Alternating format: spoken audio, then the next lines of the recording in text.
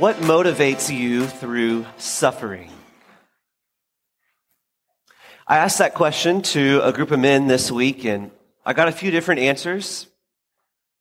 One of them said, what motivates me through suffering is knowing that God has a plan. Another one said, what motivates me through suffering is the encouragement and the support that I get from loved ones.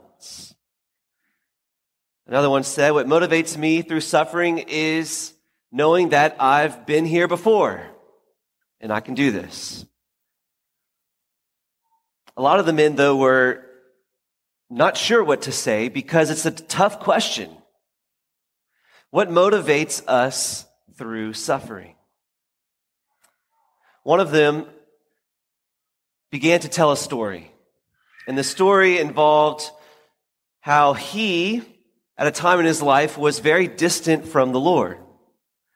And he made decisions that he wasn't proud of. And he didn't give a whole lot of time and effort to God.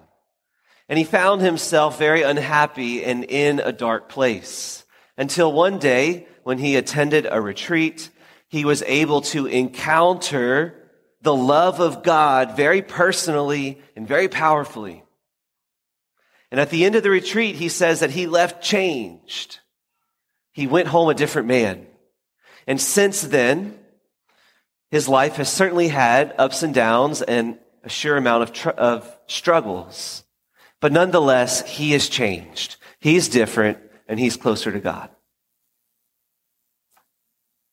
It was beautiful to hear him tell this story, and you could just almost sense the love of God radiating from him as he was telling it. And this was his response to the question, what motivates you through suffering? For him, what motivates him through suffering is the knowledge of God's love for him. What motivates him through suffering is knowing that God has changed his life and God remains close. When we encounter God powerfully, when we have a personal experience of God's divine love for us, that changes us. In a sense, we get a glimpse of God's glory within us. And we start to crave more and more of it because we've just tasted a bit of heaven. We've tasted the power of God's love and how important it can be for our lives. And we crave it more and more. Those that have had some type of similar experience know what that's like. They crave God's love. They want more of it. It drives them not only to receive more of it, but also to share more of it with others. It's a great gift to get a glimpse of heaven, a glimpse of God's love. And in today's gospel, we see that Jesus gave a glimpse of his divine love to his three closest disciples, Peter, James, and John. Peter, James, and John often get some special privileges in the Gospels. There's certain events that they are privy to that other disciples are not. And the Transfiguration is one of them. We hear that they went up a mountain to pray, and it seems as though they've been praying for a long time because the disciples fall asleep. But nonetheless, Jesus keeps praying, and at some moment along the way, Jesus' face becomes illuminated with the divine power of God. His face is transformed, his clothes become dazzling white, and without a doubt, God's presence is among them. Peter, James, and John wake up, and it's such an incredible experience, better than anything they've ever experienced their entire life. They see God's glory. Jesus always had God's glory, but it was veiled. It was veiled in his humanity, but right here, the Transfiguration, it is revealed in all of its fullness. And in a sense, it's terrifying, but also amazing, also captivating. In a sense, magnetic, because Peter wants more of it. His heart craves more and more of God's divine love. He says, it is good that we are here. Let us make 3 tents so we can stay here. I don't want this to ever end. It's so beautiful and amazing. Unfortunately, it was a temporary experience. It didn't last forever. And in fact, right after this experience was over, Jesus warns his disciples that he's going to have to suffer and die. He prepares them for the passion. Suffering, Jesus says, is inevitable. We can't avoid it. And in fact, interestingly enough, right before the transfiguration, the story immediately before that in Luke's gospel is also with the same message of suffering. It's that story whenever Jesus asks his disciples, who do people say that I am? Peter says, you are the Christ. Jesus says, amazing. You get the keys to the kingdom of heaven. But then Jesus says that he is going to suffer and die. And remember how that goes. Peter says, no, you won't, Lord. God forbid, please no. And Jesus says, it must be done. It's inevitable. The cross is unavoidable. And so right here, sandwiched in between, right outside the resurrection, immediately before it and immediately afterwards, we hear Jesus saying that suffering is unavoidable. It must be done. The cross has to happen. But Jesus reveals to his closest disciples the glory of his love, and that becomes motivation to propel them through the cross into the resurrection. Nothing can compare to the glory of God's love. And when you come to Mass, you have the opportunity to encounter the same glory that Peter, James, and John encountered at the Transfiguration. Because the same Jesus at the Transfiguration is here present in the Eucharist. The same God who revealed his glory on Mount Tabor is the same God who reveals his glory here at the altar. But in a similar way, just as Jesus was veiled his divinity was veiled behind his humanity, so too his divinity is veiled behind the appearance of bread.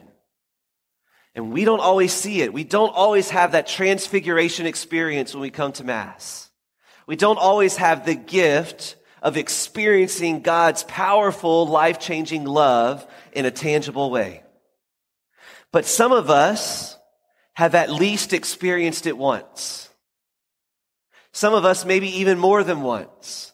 And for those of us who have been blessed with the eyes of faith, for those of us who have been able to see beyond the veiled bread, the fullness of God's glory, those people crave more of it.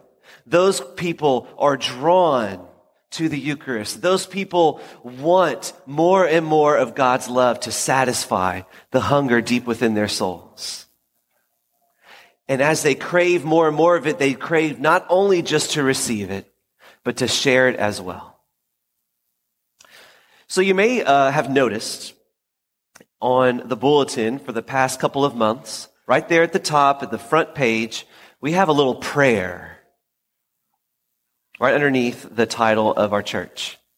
It says, "Draw me, Lord, and we shall run." Maybe you noticed it, maybe you didn't. But we haven't even mentioned it yet. We haven't even unpacked it. We haven't even explained it yet. Draw me, Lord, and we shall run. What does this mean? Well, it's a paraphrase from the Song of Songs, chapter 1, verse 4. That's a book in the Bible of the Old Testament. It's actually a poem about God's love for us. It's a beautiful poem. It's kind of hard to understand, but nonetheless, right there at the beginning, chapter 1, verse 4, a paraphrase of it is to say, "Draw me, Lord, and we shall run." And we could apply this in so many different ways because we're talking about poetry. But one way in which we can apply it is our posture at Mass. This is our prayer at Mass. It's twofold. Draw me, Lord, and we shall run. Draw me. What does that mean? Draw me. Jesus says in John's gospel, no one can come to me unless the Father who sent me draw him. God the Father draws us to him. God draws us through Jesus to the Father. God draws us through the cross to the resurrection. God draws us through the altar to the kingdom of heaven. God draws us at Mass. When we come to Mass, we don't just sit and watch. We don't just receive. We are drawn to the altar, and we bring our whole self, everything that we have, all that we are, for better or for worse. Our sins, our imperfections, our fears, our failures, our successes, our hopes, our dreams, our joys, everything, all that we are, we come. God draws us to him through the mystery of the Mass, through the mystery of Calvary into the resurrection. But that's only the first part of the prayer. You see, because love is so much more than an individual therapeutic experience. Love is so much more about you and God. Love is about drawing us together. As you are drawn, God also draws everyone else that you love. Hebrews chapter 12, verse 1 says, "Let us run the race with perseverance that God has put before us." Let us run with perseverance and endurance the race that is before us, this race of life. We are running to the Father from this world. We are enduring the trials that come to this life, but there is a final finish line. There is a prize for which we seek, the glories of heaven. But we run the race together, and as God draws you, he also draws everyone else that you love, because the purpose of Mass is not just for you to have a good experience, but for all of us to be drawn in unity to God the Father together. We run the race, not alone, but together. And together, we are drawn through the cross to the resurrection. Together, we are drawn through Jesus to the Father. Together, we are drawn through the altar to heaven. Draw me, Lord, and we shall run. This is our prayer. This is our prayer that motivates us through the trials of life. It's our prayer that challenges us to face any suffering that comes our way. It's our prayer to be holy, not only for ourselves, but for others. It's our prayer that drives our contemplative action in the world. It's our prayer that seeks intimacy with Jesus and to share his loving message with everyone. What motivates you through suffering? There is nothing that can compare to the glory of God's love that can propel you through the cross into the resurrection. Today we pray for just a glimpse of that glory. Today we pray for just a taste of heaven. Draw me, Lord, and we shall run. Draw me, Lord, by the power of your love, and we shall run through the cross into the resurrection.